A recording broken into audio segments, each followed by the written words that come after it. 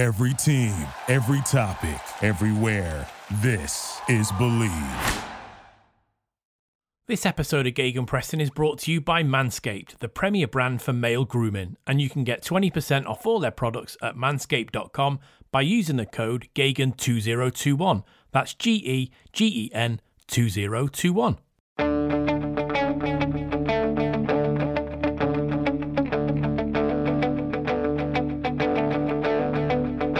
Ich warte seit Wochen auf diesen Tag und tanz vor Freude über den Asphalt.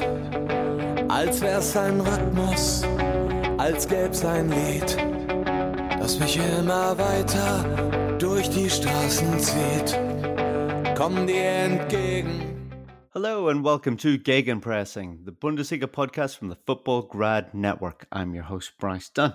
And joining me, as always, is the area manager and writer for Transfermarkt, Manuel Veith. Manu, how you doing? Yeah, doing good, Bryce. Doing really good. I might be able to book my first vaccination shot this week, so I'm really excited about that. Things are slowly opening up to normal again, and that's very exciting. And you know everything is normal when it's May and Bayern Munich have won yet another Bundesliga title. Yeah, that is certainly the case. I think in current times, it's nice to have a bit of normality, and yeah, that certainly is normal for us, isn't it? But Manu, you obviously Manu and I speak on Sunday night here, but you did a little piece with our friend Stefan yesterday, Manu. Yeah, I did. We chatted about a bunch of stuff. Bayern Munich's title win, Borussia Dortmund, great result against RB Leipzig, previewed the cup final a little bit, Bryce, and yeah, maybe we should listen to that part first. Yeah, I think it might be a good place to start, Manu, because it will delay me having to talk about the other end of the table. Oh, no. Anyway, Manu spoke to Stefan Bienkowski yesterday on Saturday night about all the goings on, and here it is. Bayern intent on a third goal. Muller looks for Lewandowski, finds Lewandowski! He keeps doing it time after time after time! Robert Lewandowski is the best striker in the world, and if you want to know why, just watch the replay of that goal. Perfection from the master craftsman. Yeah, and I'm joined by Stefan Bienkowski. Stefan, it's so good to have you on the show. How are you doing? I'm doing very well, mate. It's always a pleasure to come on, especially after such a dramatic weekend of Bundesliga football. I was going to actually ask you, yes, dramatic weekend, but we've talked a little bit about this on Twitter. We've kind of alluded it in the past, a little bit on the show. But how have you survived the whole coaching changes in the Bundesliga? How have I survived? A lot of coffee, and just try not to get surprised by anything anymore. It feels like transfer deadline day every single day right now in the Bundesliga. Maybe we should just kind of put some new laws in that you can only change manager maybe during a transfer window and you have to stick with them because it's been nuts. But it's also been really fun. I mean, at the start of this week, we had Raul being linked with Eintracht Frankfurt, and I think I just tweeted, I was like, do you know what? Fine. It's I'm beyond the point of thinking these things are actually believable or not, because we had the whole merry-go-round of Xabi Alonso being linked with Gladbach. So who's to say that Raul can't be linked to Frankfurt?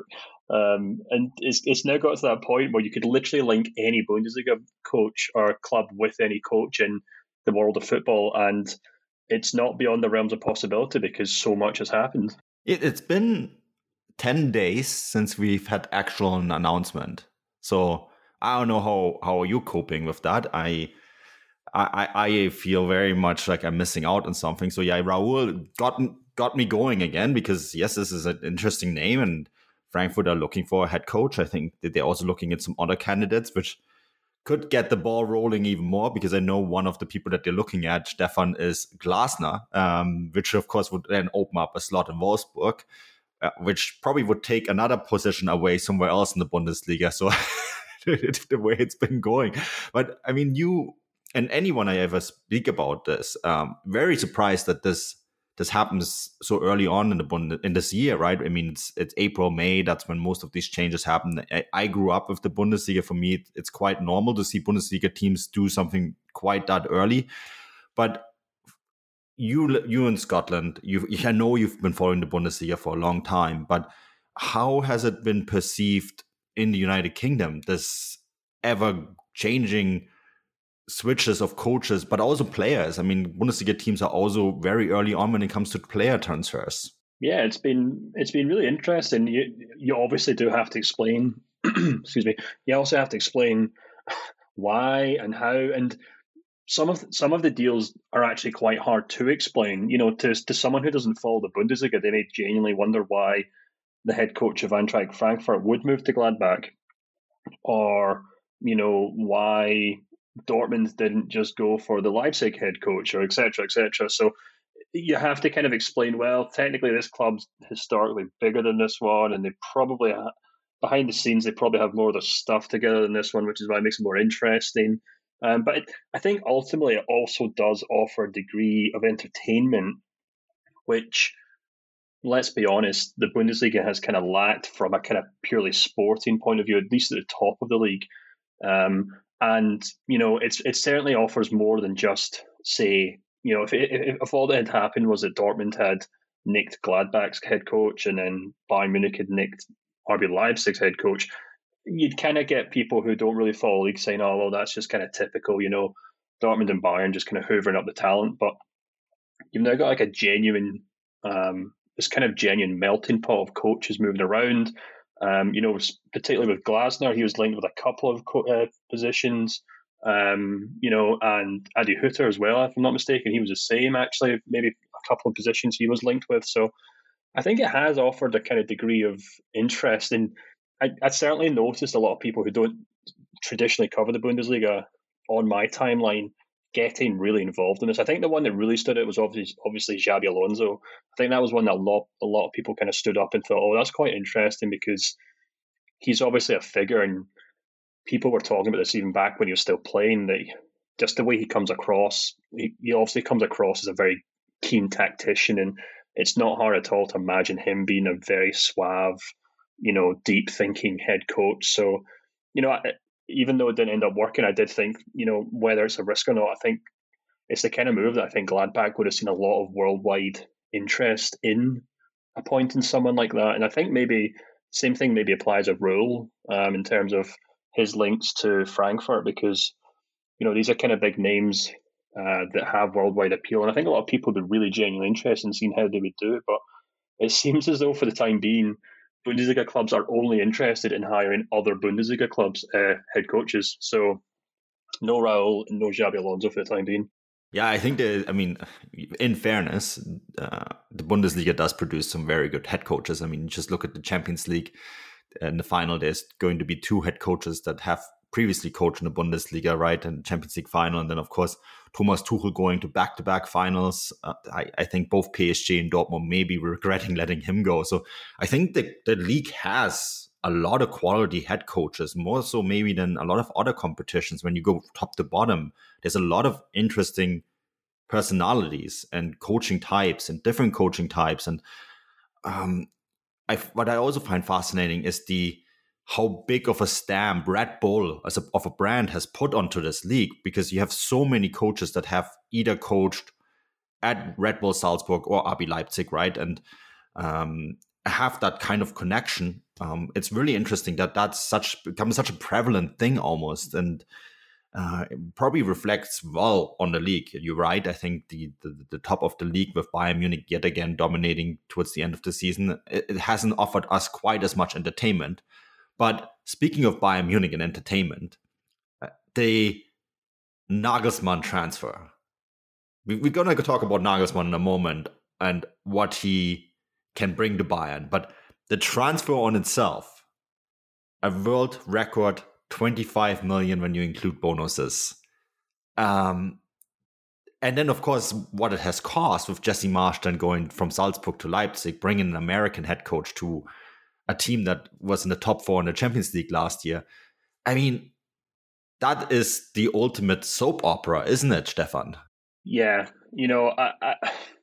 My initial reaction to this when the news came out was that of pessimism, just because, maybe I'm not looking at this in the kind of the most optimistic way, but the manner in which Bayern kind of swooped in for Upamecano, the manner in which they announced that they'd bought out his minimum fee release clause a couple of minutes before Leipzig's game one weekend. It wasn't done really officially.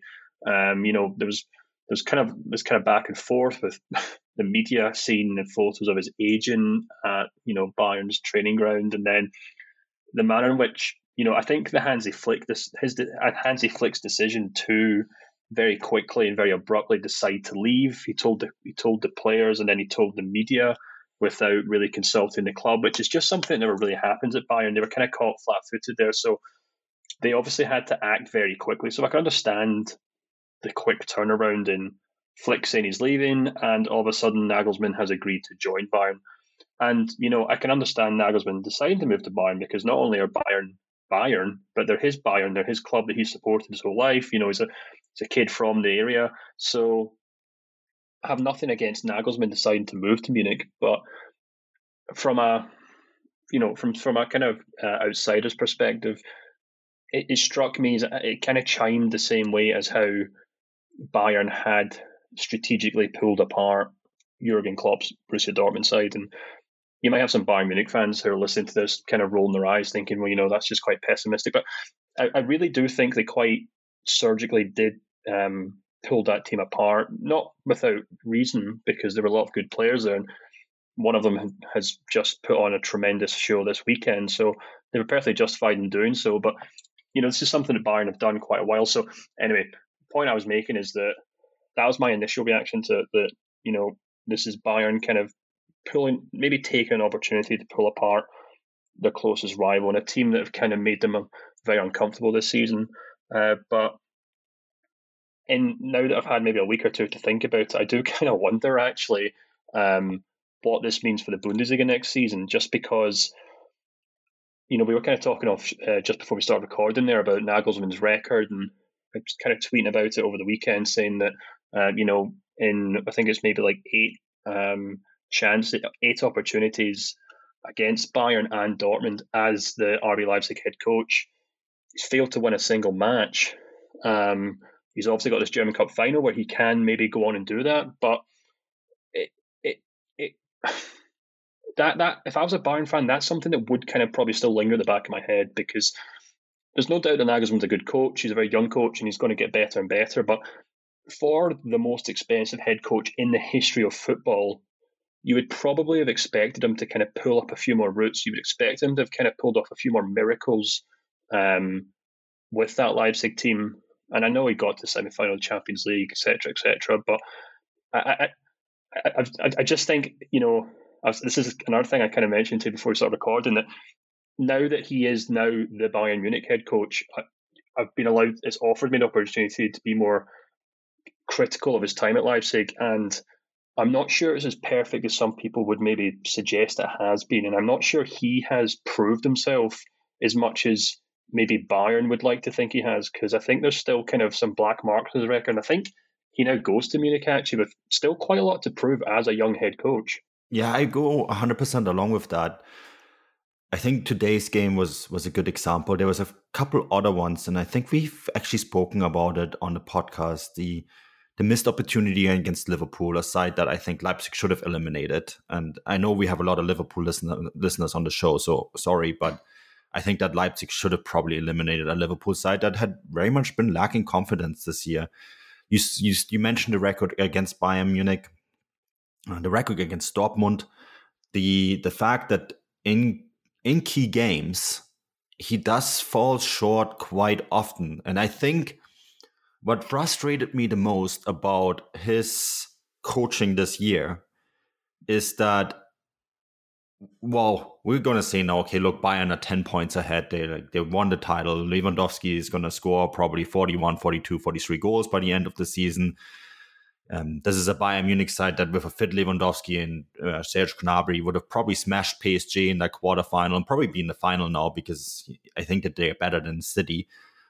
But at the same time, you do have the sense that Bayern Munich are 10 points ahead of Leipzig because Leipzig have lost 10 points and not because Bayern have been 10 points better. There were so many games where you had the sense that, okay, well, he left his tactical changes very late, sometimes so late so that the game was already lost. The 2-0 defeat to Köln, I spoke to a few people in this business, and they were saying, like, if you're a Bayern Munich head coach or an aspiring Bayern Munich head coach, and you coach a team like Leipzig, and you have the opportunity to win the Bundesliga title, and at that stage he did, and you lose 2-0 to Köln, that's unacceptable.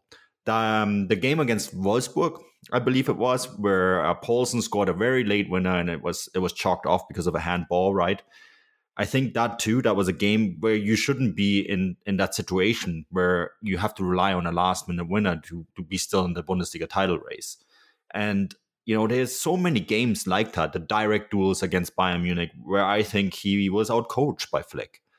And that makes you kind of wonder, okay, well, maybe there is still a lot to learn from him, and he has to hit the ground running at Bayern Munich because he's a world record transfer coach who's taking over a team that has been dominating the Bundesliga, but at the same time you have rumors about Lewandowski maybe wanting another opportunity. Manuel Neuer is getting older. David Alaba is gone. Javi Martinez is gone. Jerome Boateng is gone. Yeah, you're adding Upamecano. It's not going to be an easy task. And let's just even talk about the game today. So I think a big thing, and I remember this when Kovac came in, and Kovac had a very difficult time at Bayern Munich. But Kovac had a difficult time at Bayern Munich, even though he beat Bayern Munich in a German Cup final before he went there, which did help him. So today, they played Dortmund. They lost that game against Dortmund. Very good Dortmund performance, where I think Terzic outcoached him for large parts of the game. And on Thursday, they're playing that same game again for a title. And with today's performance in mind, Stefan, and with the game on Thursday in mind, how important was today's game, and how important do you think the game on Thursday will be for Nagelsmann? Yeah, I think it's huge. I mean, it's interesting you bring up Niko Kovac there, because he's almost one that's almost been vindicated, or he might end up being quite vindicated in the long run of history because he's now performing miracles in Monaco. But yeah, again, I was quite disappointed in Leipzig against Dortmund. It was another game where you kind of look at that lineup and you wonder, well, why is he doing this, and why is he starting him up front? What's going on here? Why is he not just sticking with the guys who've done well for him this season? I was actually speaking to someone about this earlier in the week, and they were asking me about Nagelsmann's kind of efforts in terms of his constant need to kind of shuffle the pack and change the team around. And I was kind of saying to them that at the start of the season, I did kind of wonder, is this kind of like him playing 4D chess when everyone else is playing checkers? Because he knows that this season, more than any, is going to be one in which teams are exhausted. So he's taking advantage of a squad that maybe doesn't have as many outstanding individuals, but probably has just as much, if not more, depth than any other team in the Bundesliga. And I thought, this might be Nagelsmann. This may be a masterstroke from Nagelsmann, because when Dortmund and Bayern and Gladbach, etc., are all exhausted, Leipzig are going to be going at full pelt for the last 10 games of the season. And that hasn't worked out at all. Instead, what we've seen is Leipzig kind of playing bizarre lineups, bizarre players picks in these games. You mentioned the quarterfinals against Liverpool. This Dortmund game is another example of that. And it looked to me like a Leipzig team that were just kind of going through the motions. For the first half in particular, it looked like a training match where all the players were far more interested in kind of sticking to their position and playing their formation rather than really having a go at the game. And it wasn't really until a kind of, a header from a corner and almost like almost a bizarre goal that Leipzig thought, oh, hold on a minute, we're playing Dortmund here, the team that's famously self-destruct when you kind of apply ever so slight pressure against them. And suddenly we had a really decent Leipzig team for about 20 or 30 minutes. But you're right, this is a Dortmund team that didn't have Erling Haaland. And I think it's also a team that, I think you're absolutely right. Terzic, not only has Terzic kind of done well tactically, but he also seems to have done really well in getting the best of individuals. I've been quite critical of Terzic in terms of, the way that Dortmund's performances have kind of gone. They went off a cliff when he first came in. There's a lot of talk about whether it's the right decision to sack Favre and bring him in, or not really bring him in to promote him, but the way that we've seen the re-emergence of the Hood, the way that we've seen even Marco Reus the last couple of 5 or 10 games has looked better.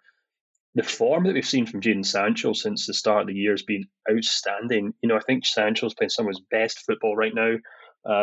Gio Reyna kind of comes and goes. He's obviously still a very young player, so he's still kind of dealing with his consistency. And then obviously deciding, look, we're not. He's obviously kind of come in and said, Roman Bürki's not good enough. I'm going to play Hitz. And even when Hitz has a few mistakes, he sticks with them.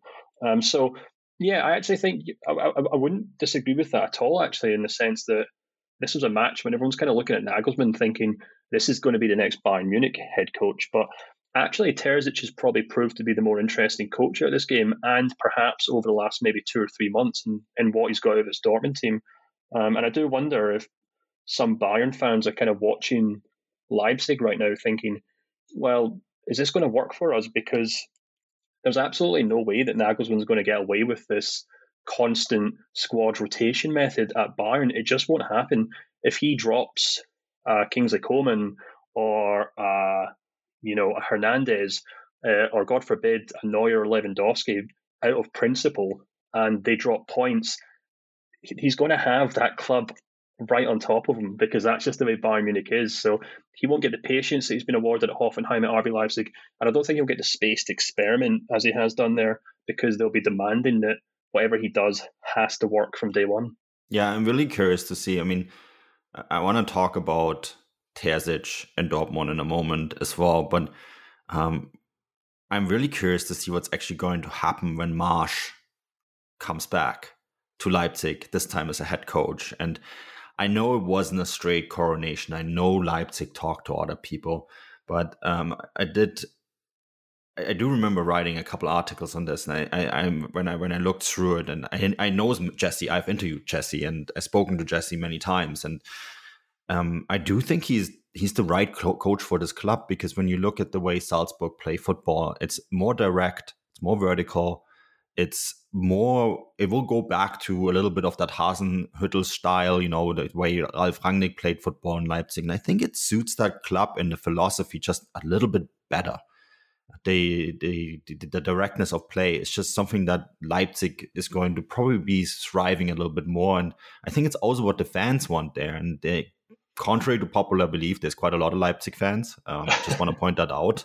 It might only have 17 members, but Leipzig fans do exist.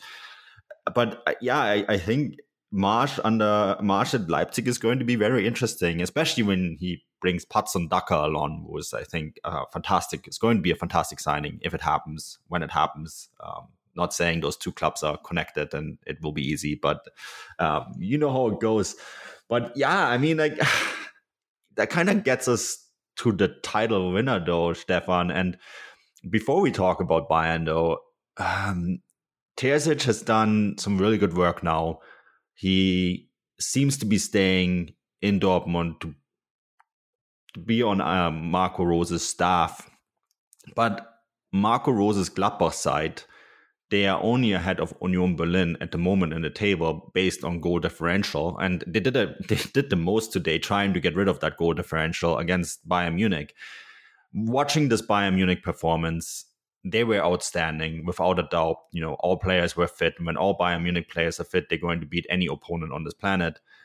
But we have seen Gladbach beat Bayern regularly in the Bundesliga. And today's performance, if you are a Borussia Dortmund fan, speaking about Nagelsmann and Bayern fans may be worried about him being ready, how worried should Dortmund fans be about Marco Rose getting there and, maybe not being the right man for the job?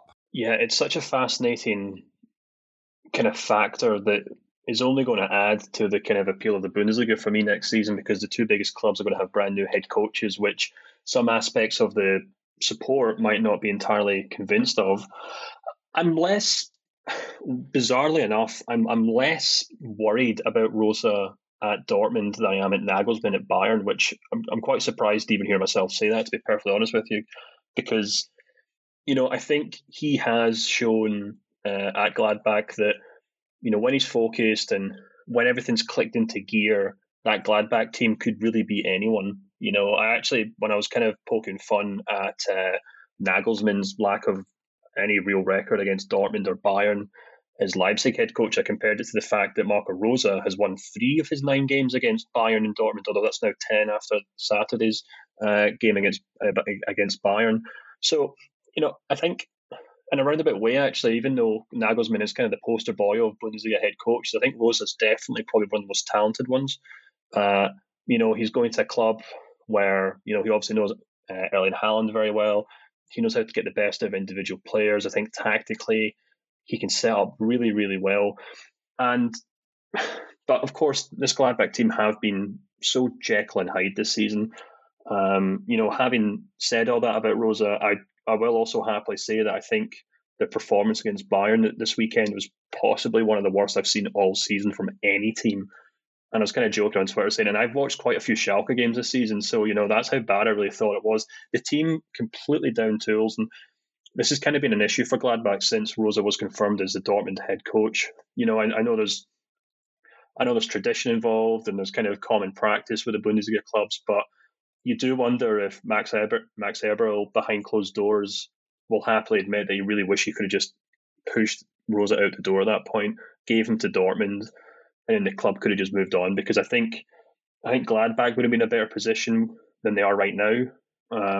I think the players would have had someone to play for, and I think that's been an issue too. I mean, I know that's kind of like a kind of elephant in the room thing that you can't really speak about because you don't want to accuse players of being unprofessional, but I think we've got like maybe 2 or 3 examples this season of when a head coach says he's leaving, the team's form just goes out the window.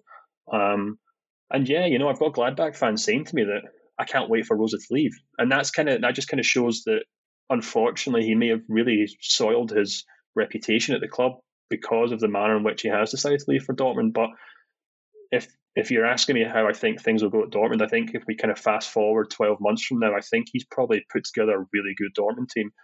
This all relies obviously on who or what Dortmund have to sell. I'm not entirely convinced that they do or they will sell any of their key players. Maybe Sancho, I guess.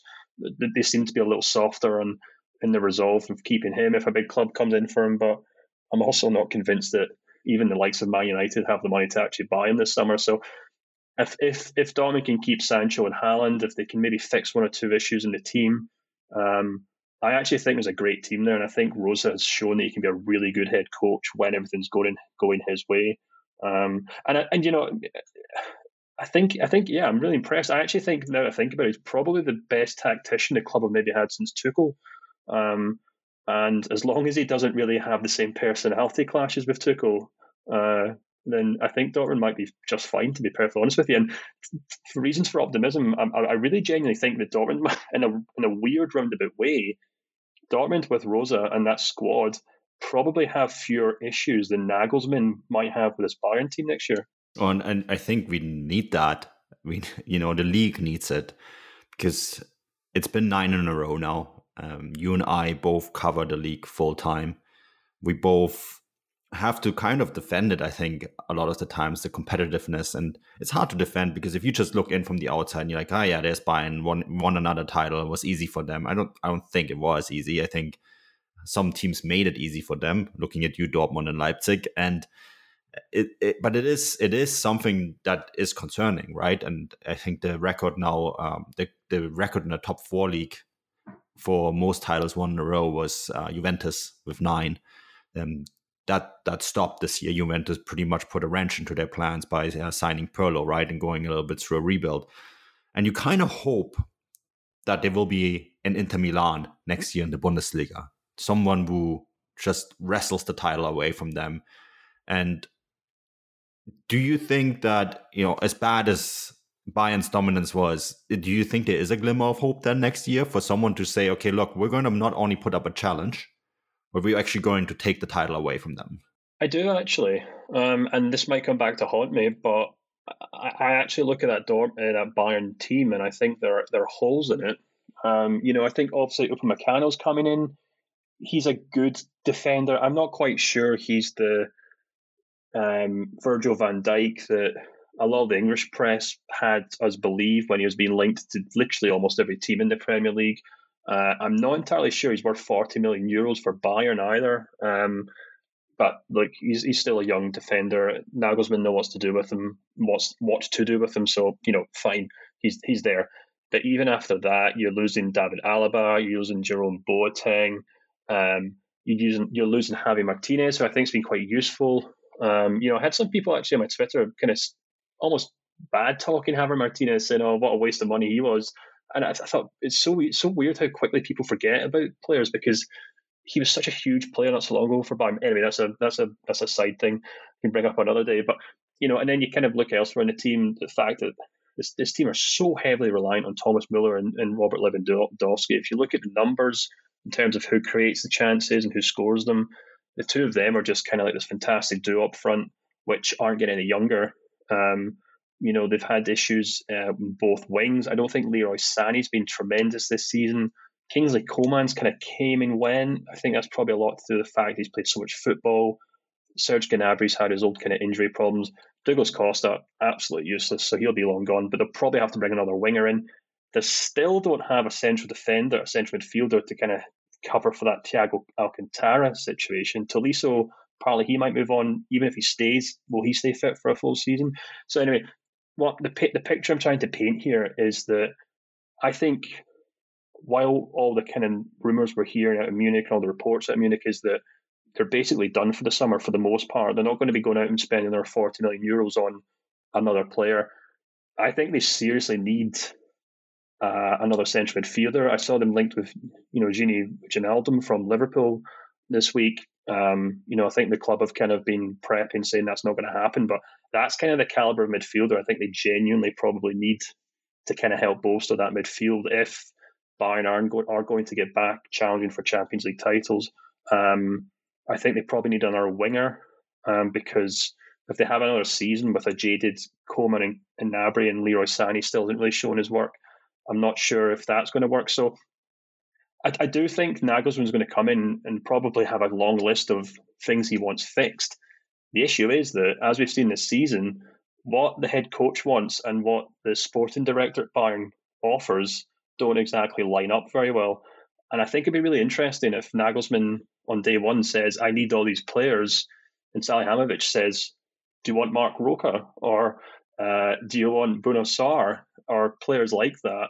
You might find Nagelsmann in a very similar situation to Hansi Flick saying, I can't, this isn't going to work. Or I'm not suggesting he's going to walk away like Flick did, but the club might be held back by, it might not be able to buy the players that Nagelsmann needs to compete in Europe.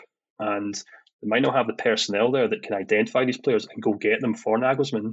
And compared to Dortmund, even though Dortmund have been a bit of a mess this season, I actually think in terms of the squad depth, you look across that whole team in terms of who they've got in each positions. Okay, sure, they could definitely use another right back, maybe a left back too, maybe a central defender, and they definitely need a goalkeeper. Okay, fine, I've just named like 4 or 5 positions there, but I don't think that's as drastic as Bayern's situation.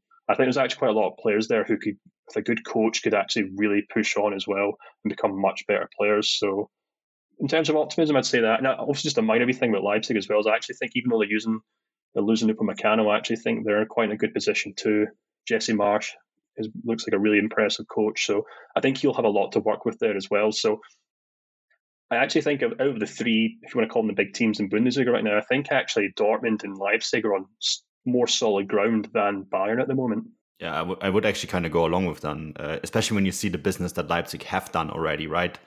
They basically brought in the 2 players to replace the 2 players that they could lose, because Ibrahima Konate is still very heavily linked to Liverpool. So, but Konate, everyone is talking about how big of a loss he's going to be, but he only played 20% of the available time he was there. So, he's not like he's been fit this entire time, has been an important player for them. So I think them coming in with Simakan and Guardiola, 2 fantastic signings. And I think if Leipzig signed Dakar, that team is ready.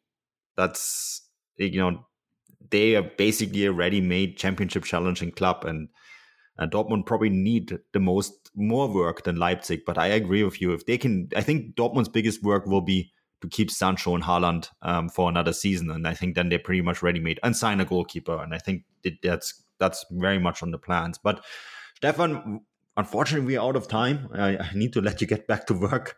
It's always fantastic to have you on. Where can people find you? What have you been up to?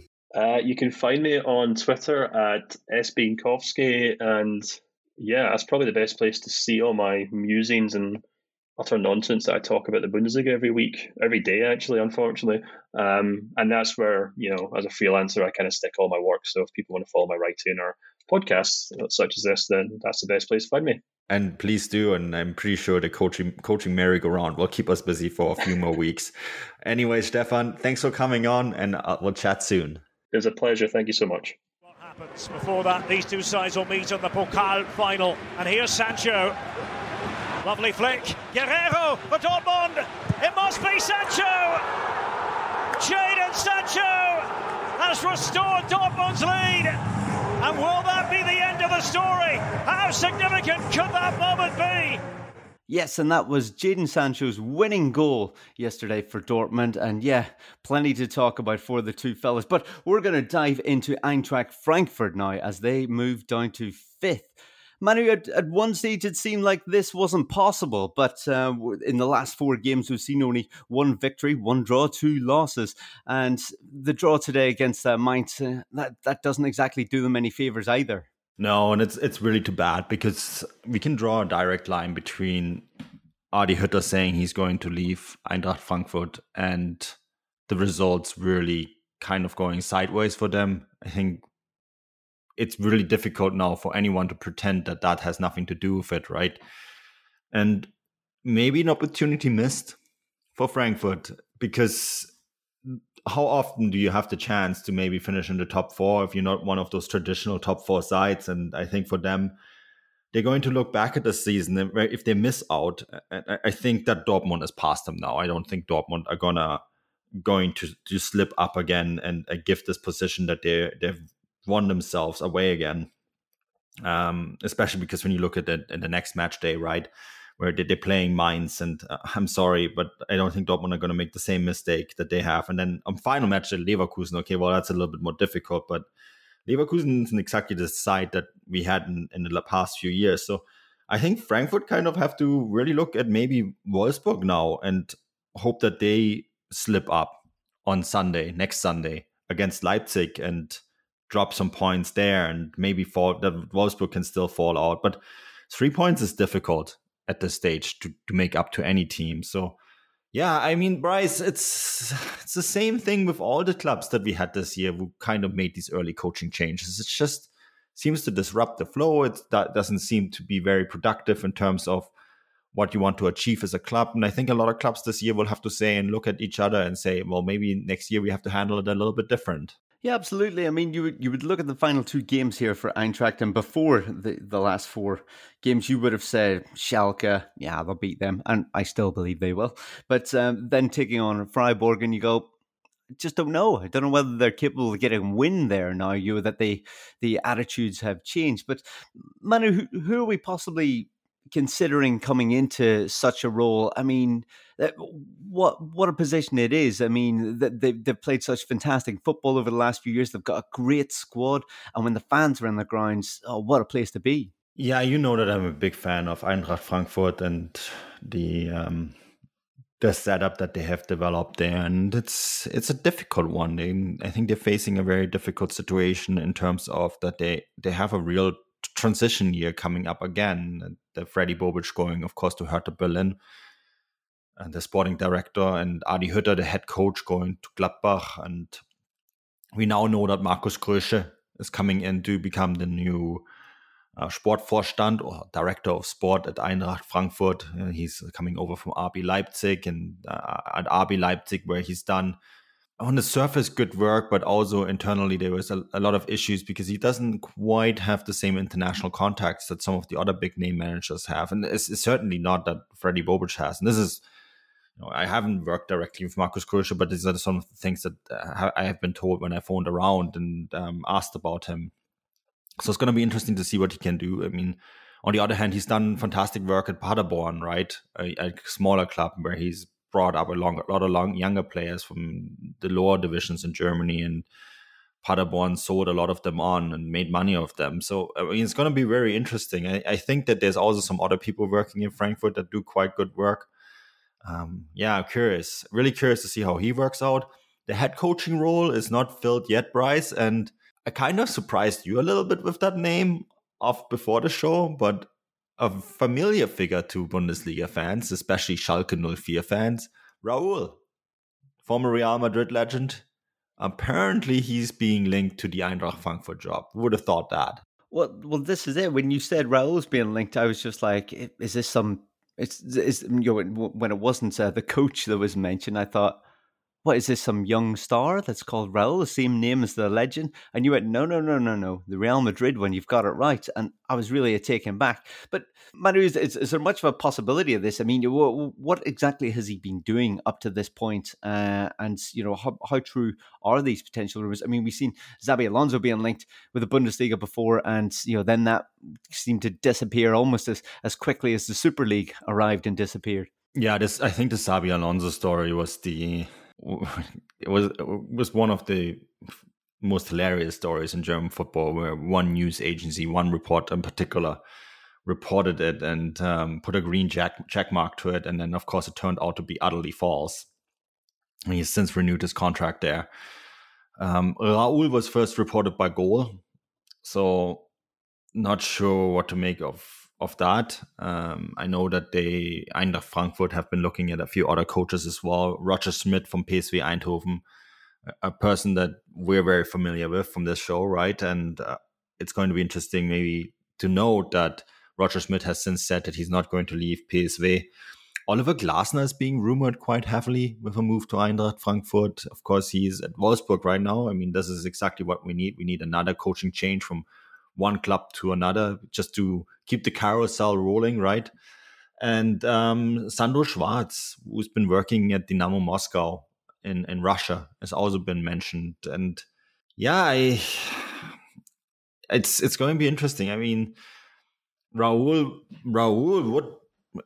would be fun, I think, because all of a sudden you have a big name star come back to the Bundesliga, be thinking outside the box.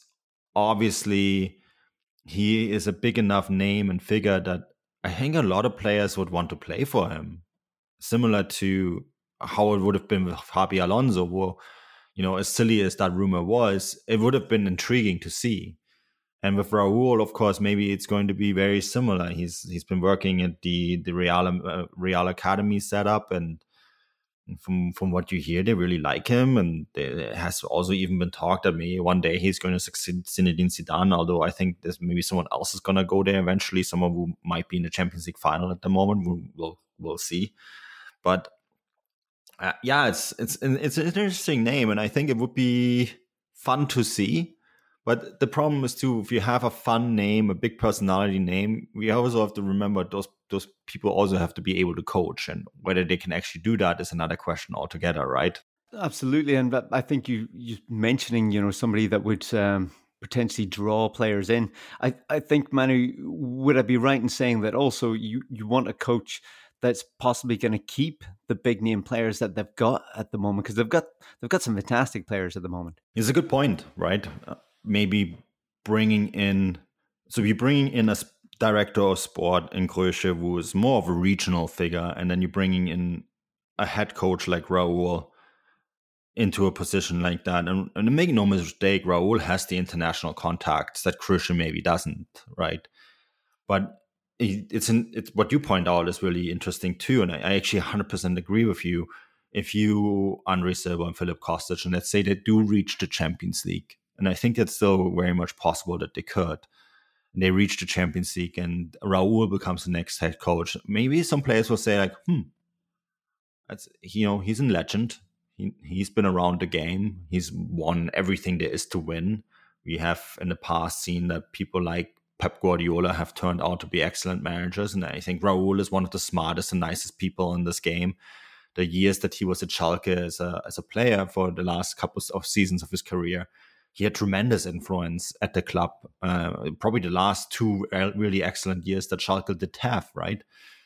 And you kind of look at that and you say, yeah, I mean, maybe this is the right appointment, and maybe this is the sort of appointment where some of the players who are sort of sitting on the fence right now on whether they're going to stay in Frankfurt or not are going to say, yeah, I'd be interested in this. I'd be interested to work with someone like him. Yeah, absolutely. It's I think that they're going to have to choose carefully. Like I suppose you could say that about any club, who the head coach is going to be. But I think they've got a lot on the line at the moment, with keeping players and attracting players, and the sporting director change. I mean, it's going to be an interesting summer, I think, for Eintracht Frankfurt. And it's not looking likely like they're going to get that fourth position, is it? But we're obviously recording this on Sunday. That was one of the games in Eintracht Frankfurt taking on Mainz. We should probably talk about the other two. The other two had a lot to do with the relegation positions, and Manu, I'm not looking forward to talking about these, really, if I'm being honest. But let's start off with Hertha Berlin. So Hertha Berlin managed a 0-0 draw with Arminia Bielefeld, a position that gets them another point. That means that they've got 5 out of the last 9.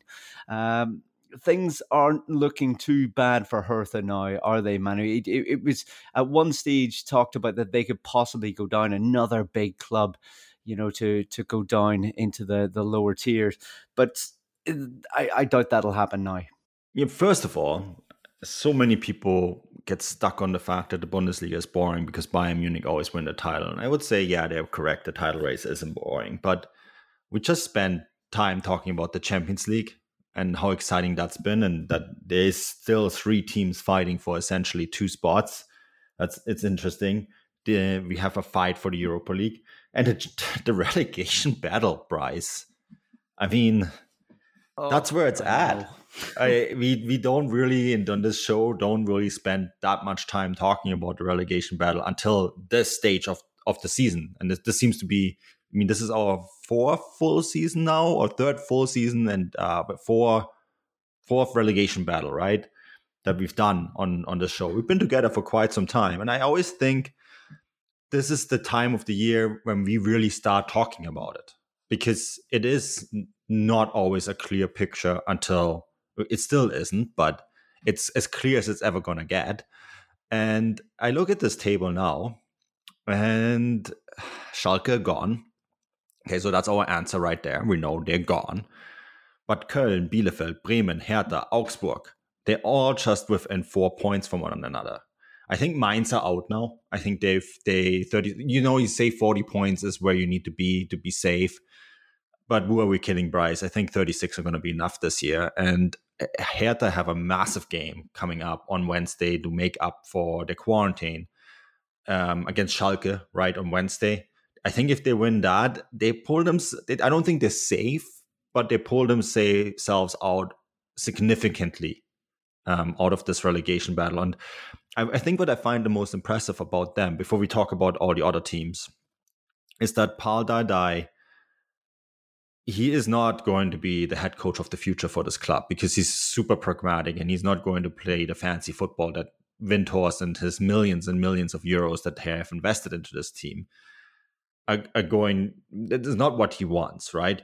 But since he's been in, they have methodically gotten their points, like a point here, 3 points there.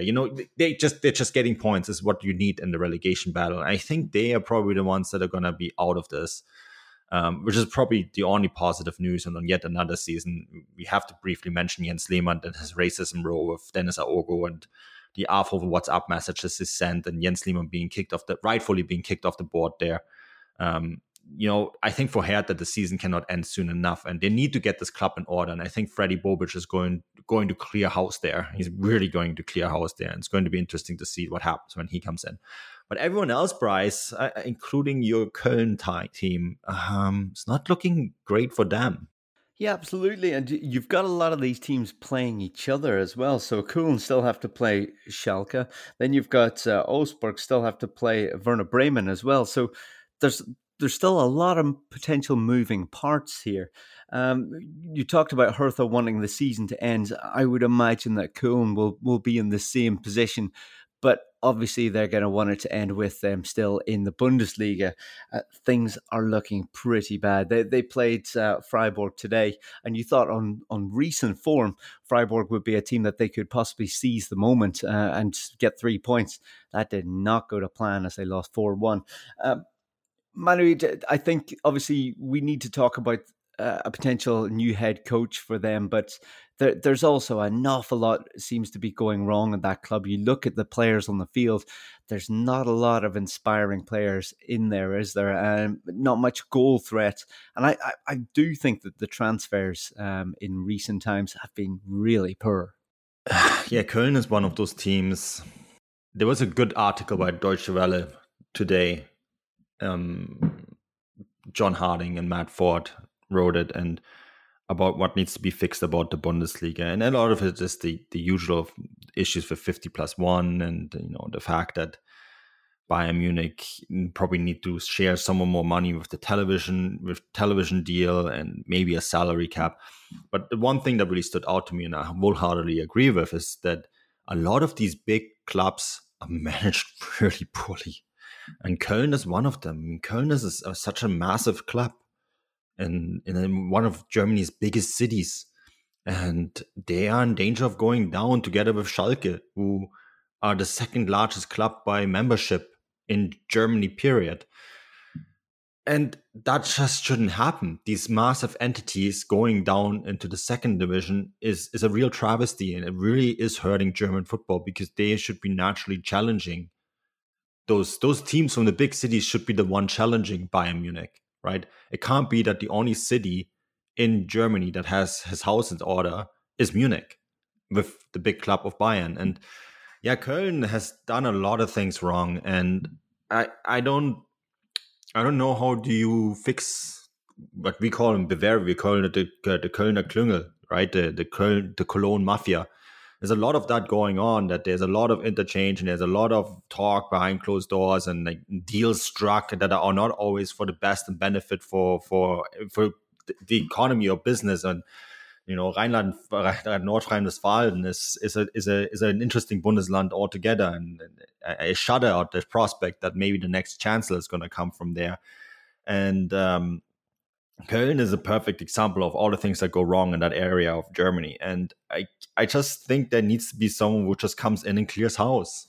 Similar to what Bobic would have been great for them, Bryce, because Frankfurt had a lot of the same issues. Bobic went in there and he cleared house, right?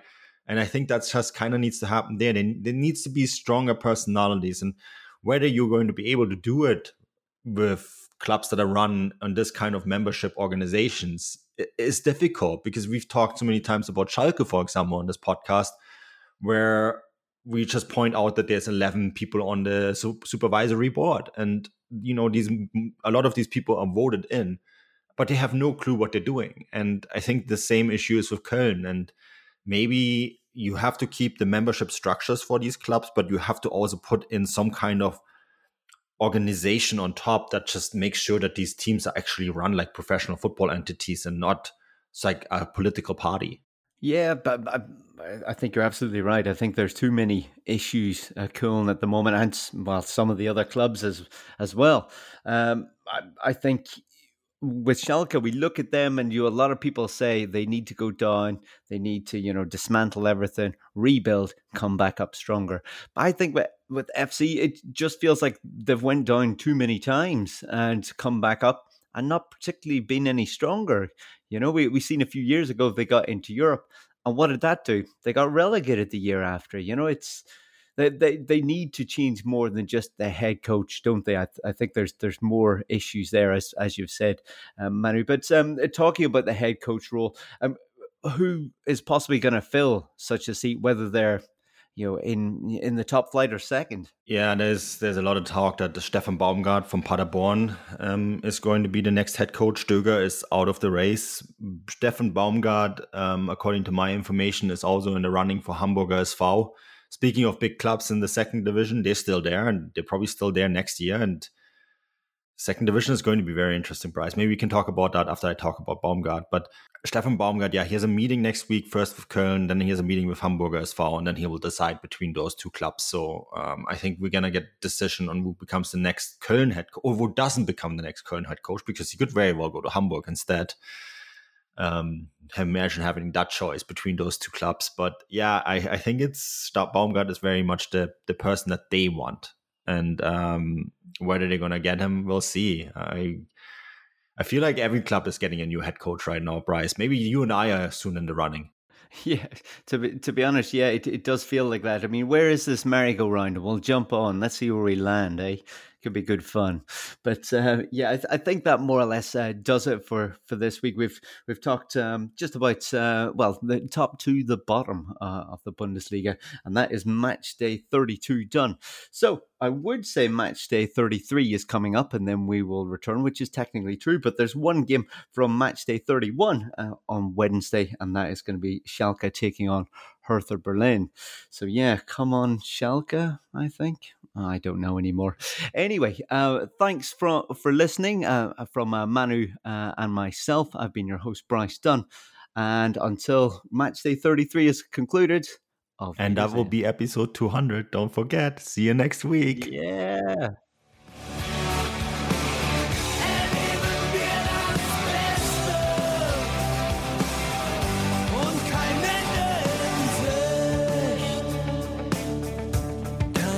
Ende in Sicht.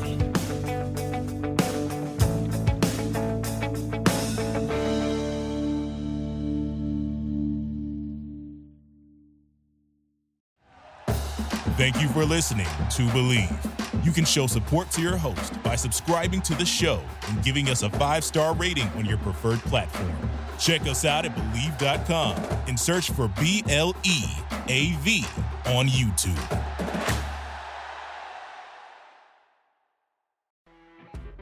You know when you're listening to a true crime story that has an unbelievable plot twist that makes you stop in your tracks?